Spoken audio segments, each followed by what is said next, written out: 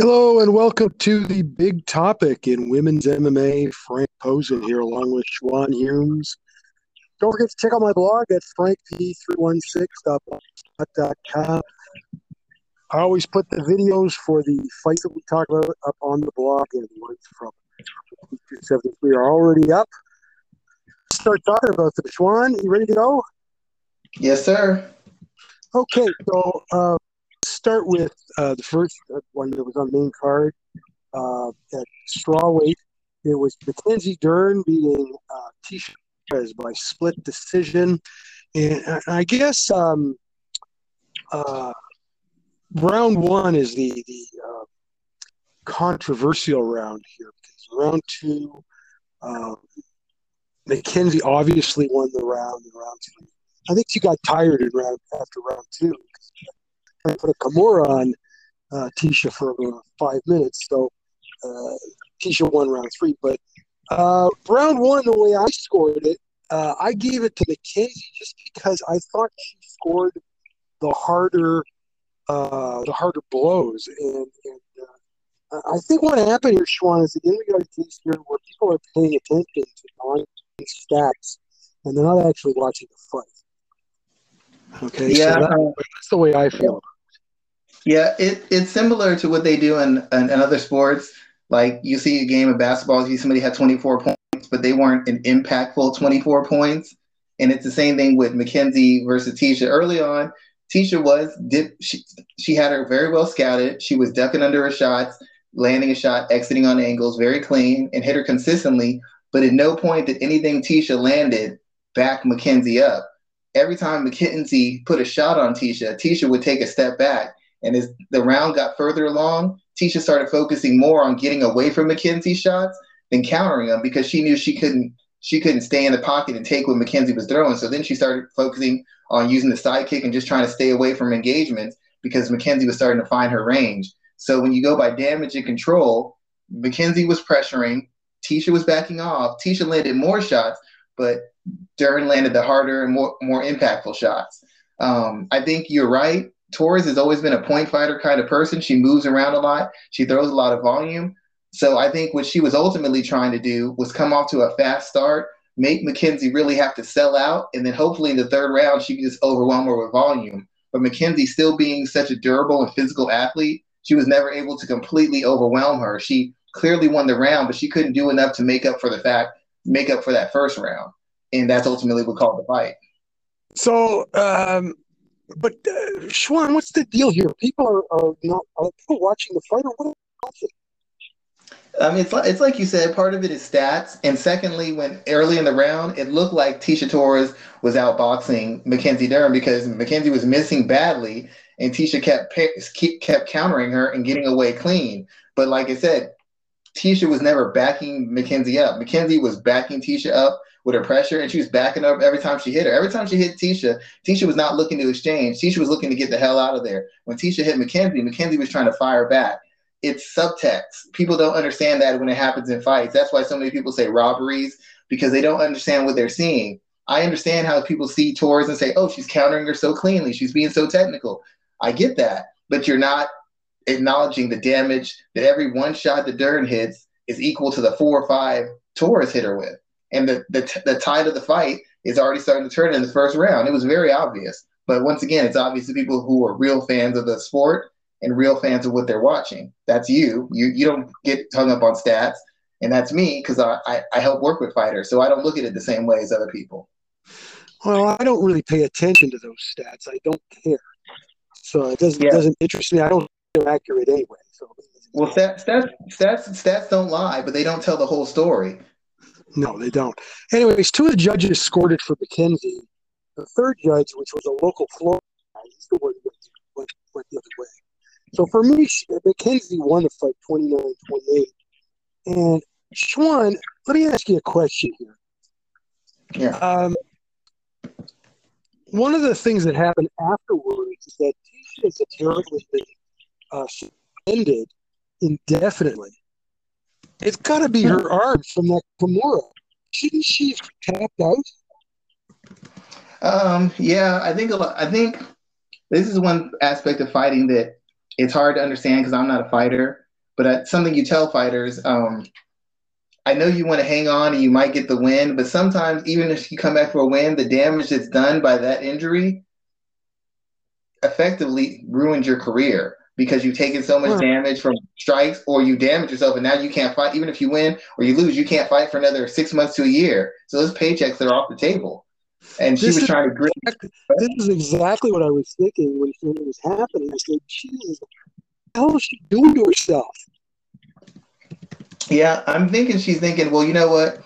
If I can survive, that helps me as a fighter, that builds my confidence, and I can come back strong because she'll be burnt out after this round. But like if she really damaged that arm, then you could be out for 6 months to a year. That's no paycheck. Yeah, that's what I was thinking exactly. And it didn't do good anyway because she lost, right? Yeah, and it's like, I understand the fighter mentality, you got to win it. But once again, fighters always go between we're warriors, but then they also say we're businessmen. Well, a business decision is to tap out on that arm because, like I said, once you get injured, there's no money coming in. I don't know that Tecia Torres has a big fan base or she's doing OnlyFans or she has businesses, but that means you can't compete for a while. And for a while, you can't keep a ranking and you can't make money. And if money's already an issue with fighters, not being available to make it is an even bigger issue. Well, she has a degree in law enforcement, so she can go do that. Well, you can't be a cop. You can't be a cop with a dislocated elbow either. Oh, that's true. Anyway, Mackenzie obviously is going to be fighting higher ranked fighters at this point. Because I think Tecia was probably ranked too high because her previous 3 fights, who did she beat other than Angela Hill? Nobody. So, she's going to go. So the question is, how is Mackenzie going to hold up against the higher ranked fighters in the strawweight division? Yeah, my problem with and I know she's with Parillo, so I don't know why she doesn't do this. If she would just, instead of just throwing headshots, big right hand, right? People get under it. If she followed up with a hook to the body, one or two things are going to happen. Either A, she's going to hit to the body and she's a hard hitter, which means she's going to cut into your gas tank. Or for people who like to duck really low, when she throws that left to the body, they're going to duck low and run right into that left hand and she's going to clean them up. But she never throws body head combinations, and I do not understand why. Listen, a lot of fighters do that. We all know that. I'm pretty sure Parillo big on that. Well, I'm sure he's already telling her that. I figure he has to. What? Oh, shit. Hello?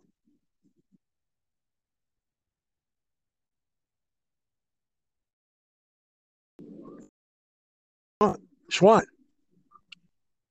Yeah. Schwan.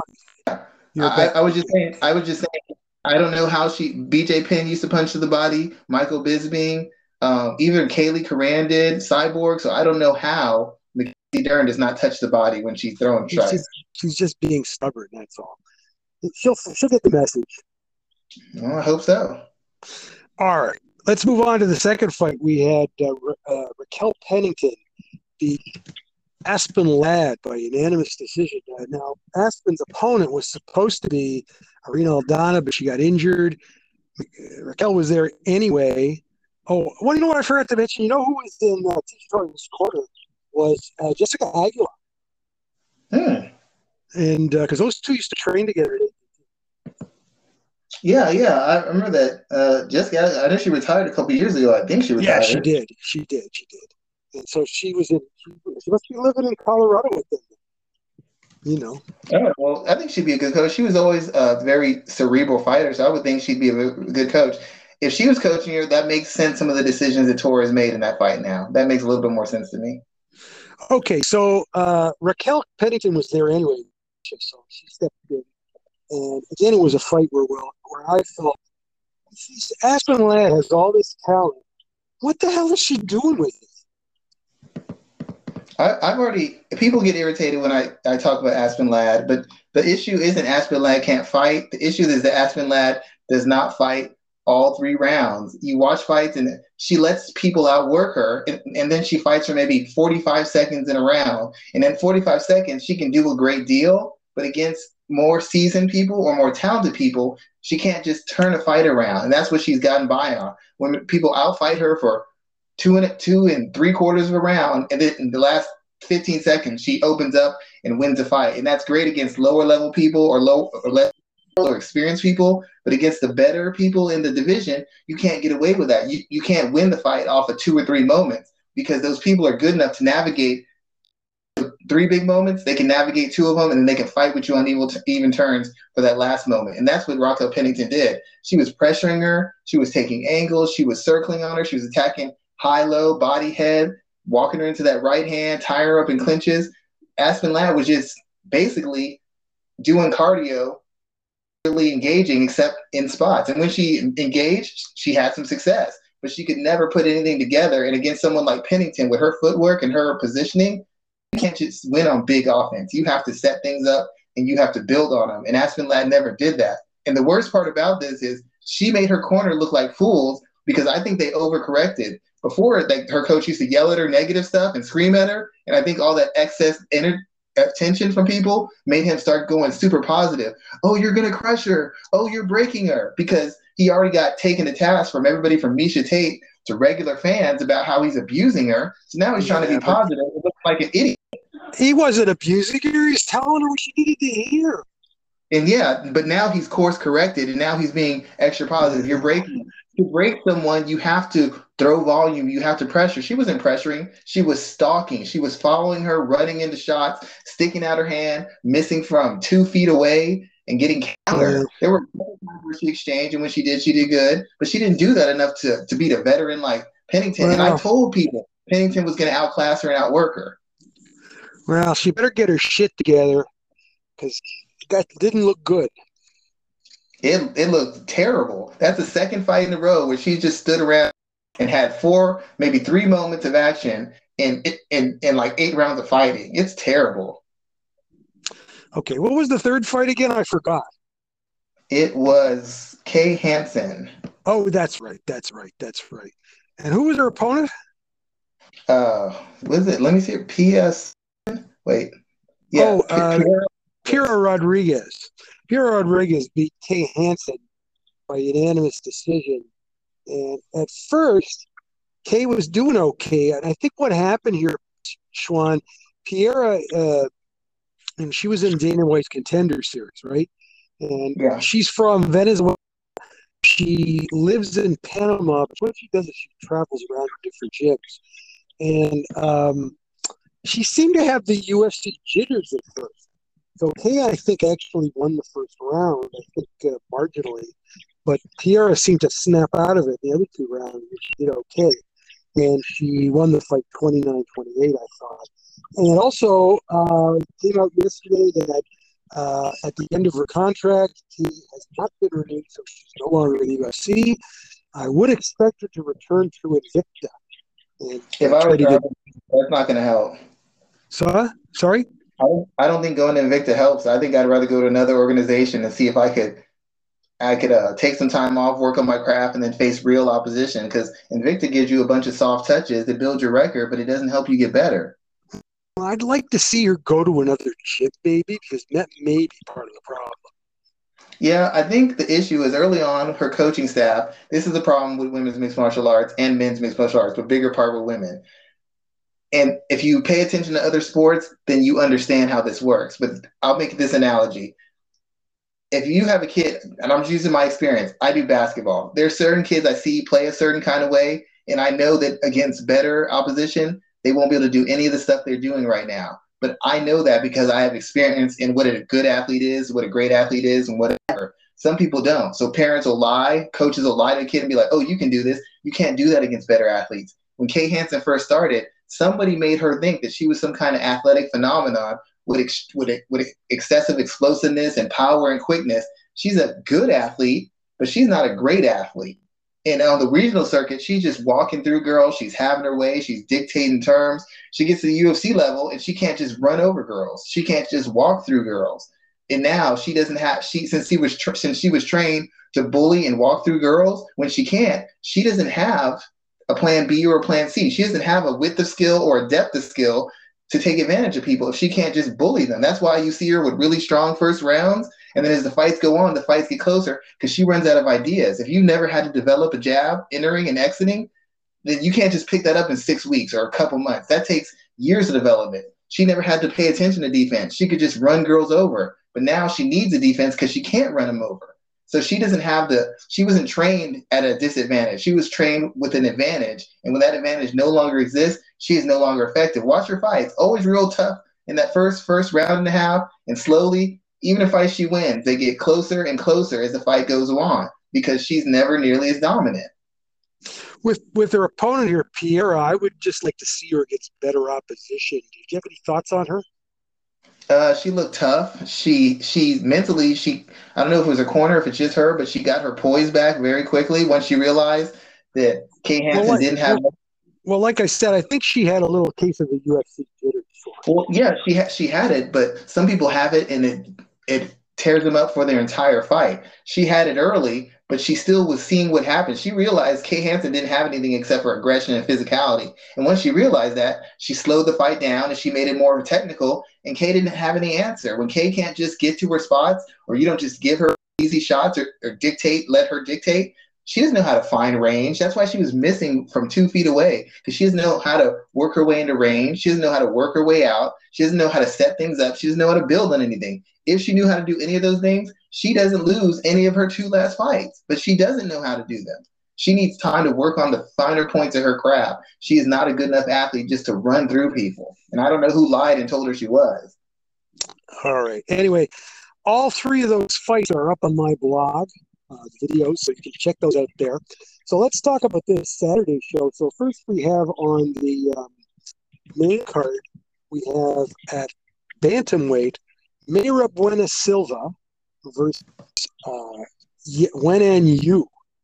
Okay, and I don't know why this is on the main card. It should be on favorites, right? So, yeah. First of all, it's a bantamweight, and Mayra Buena Silva is a flyweight, so she's a little small for this. And she's from Sao Paulo, Brazil. She owns her own gym with her girlfriend, Gloria Paulo. Okay. Yeah. Yanan Wu, when she's in Wenan Yu, when she's in America, she's for China. In America, she trains at Jackson Wink. She's been terrible at the UFC, but she has a big size advantage in this one. Yeah. I think they're trying to get her on the winning streak, and they figure Silva's not a bad fighter, but even in her own weight class, she's not really physically dominant. So they're thinking if they give Wu her, it'll get into more of a kickboxing striking battle, and she can use her volume and her size and physicality to wear her down, because Silva isn't good in heavy exchanges, and Silva's not a big puncher, and she's not a super physical fighter. The people Wu has lost to have been people with physicality. Jocelyn Edwards, great athlete, physicality. Gina Mazzani, not great athlete, but very big and strong. Mizuki Ino isn't a great physical fighter, but she's a much cleaner, technical, and defensively aware striker. She's also a natural straw. Yeah, and so there's a big athleticism advantage. But Silva's not a great athlete. Silva's not a big striker, and she's not a dominant grappler wrestler. So I think they're thinking that maybe Wu's physicality, her volume, and her size. You got back on you. Sorry, Wenan Yu. Here's my deal on her. I don't think she should be in the UFC. How about that? Well, you're right, but they're trying to build interest, and that's somebody who can get into a foreign land if they can get her some wins. So they're trying to get her some wins. Yeah. I wouldn't bother. I mean, we know how it works. If somebody has the chance to open up a market to you, you try to explore every avenue. If Kay Hansen would open up another country to them, possibly. If Kay Hansen had Molly McCann's support outside of the country, Kay Hansen would still have a job. I guess. Okay, so we got 2 other fights on this. I'm trying to remember who's in them. The other one is Lena Landsberg versus. Oh yeah. So we got Lena Landsberg versus Penny Kianzad. That's at bantamweight. Linda is from Sweden, Malmo, Sweden. She trains with former UFC fighter Akira Karasani. She's basically a kickboxer. We haven't seen her since 2020 because she had a baby, Schwan. Oh, Okay, so she's been with the UFC since 2016. Schwan, she's basically a one-note fighter. Okay, Penny is from they always say she was born in Iran, but she lives in Denmark. She trains in Sweden. Okay, she's a pretty good fighter, but she's at a certain level. Essentially, what happens with her is she always beats fighters that we know she can beat, and fighters that are higher up on the food chain, she ain't going to beat them. So in this particular case, I see Penny winning this fight because I just yeah. think she's a better fighter than Lena. She's never beat a fighter she's not supposed to beat. She's always beaten fighters who Yeah, it's there clear. are. Fans have to understand there are certain fighters like that. Okay, a prototypical example of a fighter who only beats fighters she's supposed to beat is Emi Fujino. Never beaten anybody that she can't. She's worse than. Always beating fighters better than. And Penny's the same way. Angela Hill's probably in that group. She's worse. Lauren Murphy, but it's Yeah, like when you said. It's like you said against Penny. She has these wins, like a win over Alexis Davis, Sajara Eubanks, Betch Kohea, Jessica Rose Clark. It's a 4-5 winning streak, but it's the most unimpressive 4-5 winning streak you'll ever see. And this is the same thing. I think she wins the fight, but I don't think it's that big a deal. yeah, she's got more skills than Lena. She's probably a better grappler, even though she's not a great grappler. She's probably a better wrestler, even though she's not a great wrestler. Obviously, Landsberg's going to be the better striker, but she's often she's probably in better shape and she's younger, so she has certain physical advantages, and that's when she wins fights. When she's got her size advantage, her cardio advantage, her strength advantage, that's where she normally wins. When she faces fighters who can deny her spots or who can punish her for her volume and her attacking, then that's when she has a hard time. When she fought Pennington was able to use footwork, combination punching, and pinches to wear her down. When she faced Chiasson was a better grappler, but Chiasson was also big for the weight class, was able to match her and bully her. And against Julia Avila is a big, explosive, powerful fighter who was able to bully her and keep her from using her size and her strength into the fight. Landsberg is not going to be sharp. Landsberg is going to be a better striker, but the other two phases of the fight, she'll have an advantage over Landsberg. And Landsberg is like a clinch fighter. She fights in a phone booth. She's not on her toes moving, so she's not hard to get to for takedowns. So stylistically, this works for Penny, and she's still big enough and strong enough that she should be able to take the punishment long enough to get the fight to the ground. Well, Penny is closer in size to a featherweight than a bantamweight.